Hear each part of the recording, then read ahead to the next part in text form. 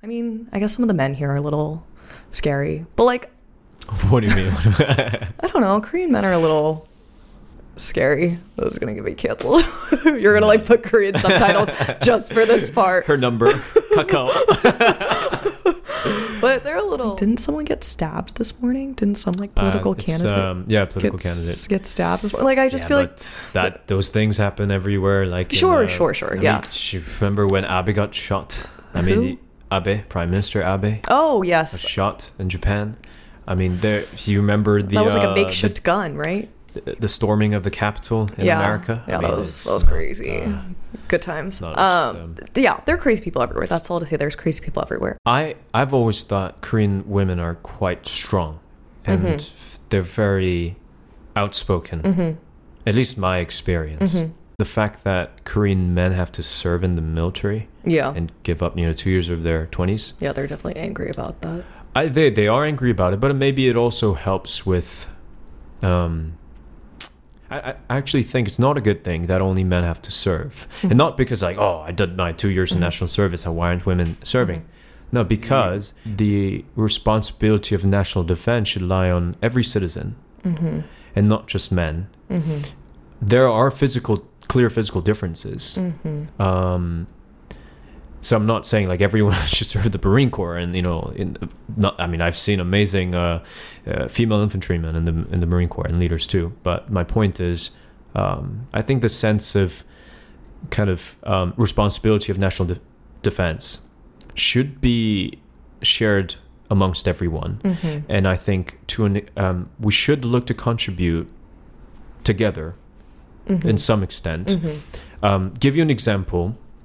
I actually don't think conscription is great for people. I don't think so.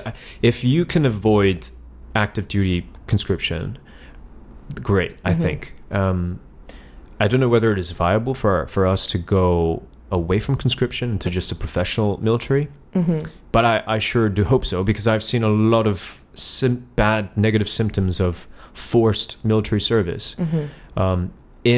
During my conscription, seeing how deadly it can be. I mean, a conscripted Marine committed suicide in my division during my service, and like that's one life lost that didn't have to be lost. Like there are severe problems still existing, and I've seen, and this is in the Marine Corps. There was a guy in my boot camp where he had really bad back problems, and yet he still was forced to do his national service, and so he decided to just challenge himself to the Marine Corps. And I think oftentimes the boys, Korean boys, apply for the Marine Corps because that allows them to start their service a little faster, because you can apply for like specific date. If you get in, like you're reserved that slot. As if you're just waiting around for the random army slot, then like it could take you a couple of years, for example. So he came to the Marine Corps with a bad back. He ended up leaving in the middle of the boot camp, like paralyzed, hip below, below his hip, and like there are probably more physically capable women and physically sound women that could share that responsibility, so that Korean boys who aren't fit mentally or physically to serve aren't forced to serve because of lack of personnel. And I don't even know whether we actually do lack personnel, because a lot of these conscripted, let's say, soldiers go and do like nothing. Like they go and clean like bathtubs. And you know what I mean? That's not a necessary personnel. Right.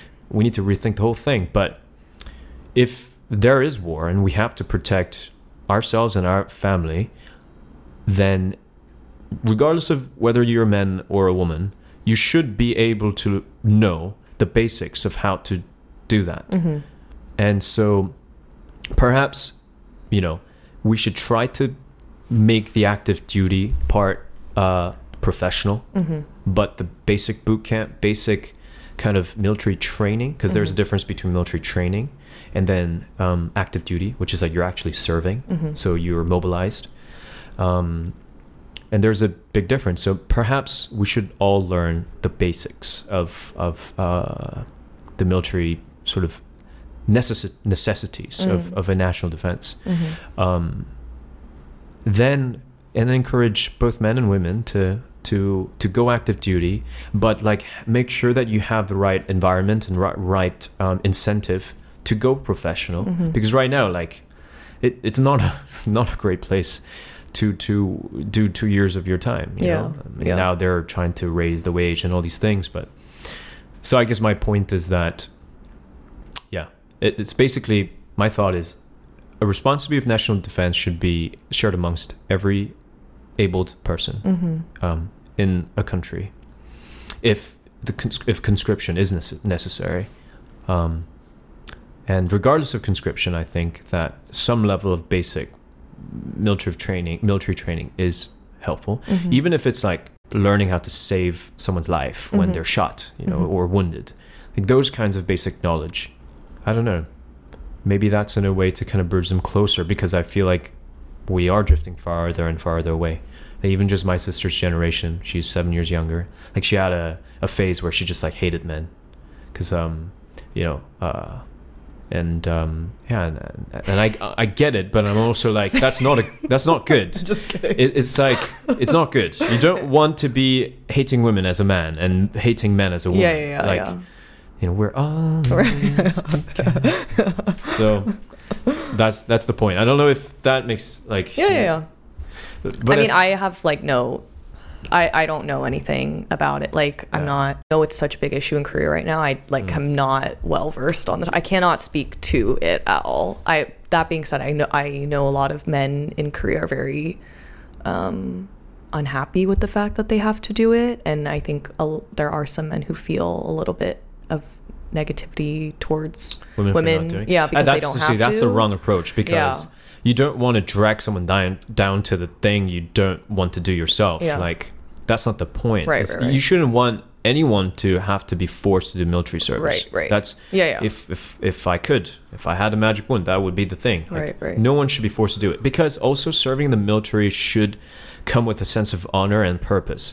You choose to do it for a greater reason, not because you're forced to do it. And maybe that's also why we're not people complain about military not getting the right respect from people. But if in Korea, and the thing is, if you're forcing everyone to do it and everyone has a really bad experience, I had a great experience in the Marine Corps, although it was challenging and was like hell at most days. Then like if people if everyone's being forced to do military service and they don't have great experience with it, why would you have respect for the military? So in order to change that, I think we have to change our approach to conscription and national defense. That's my thought. No.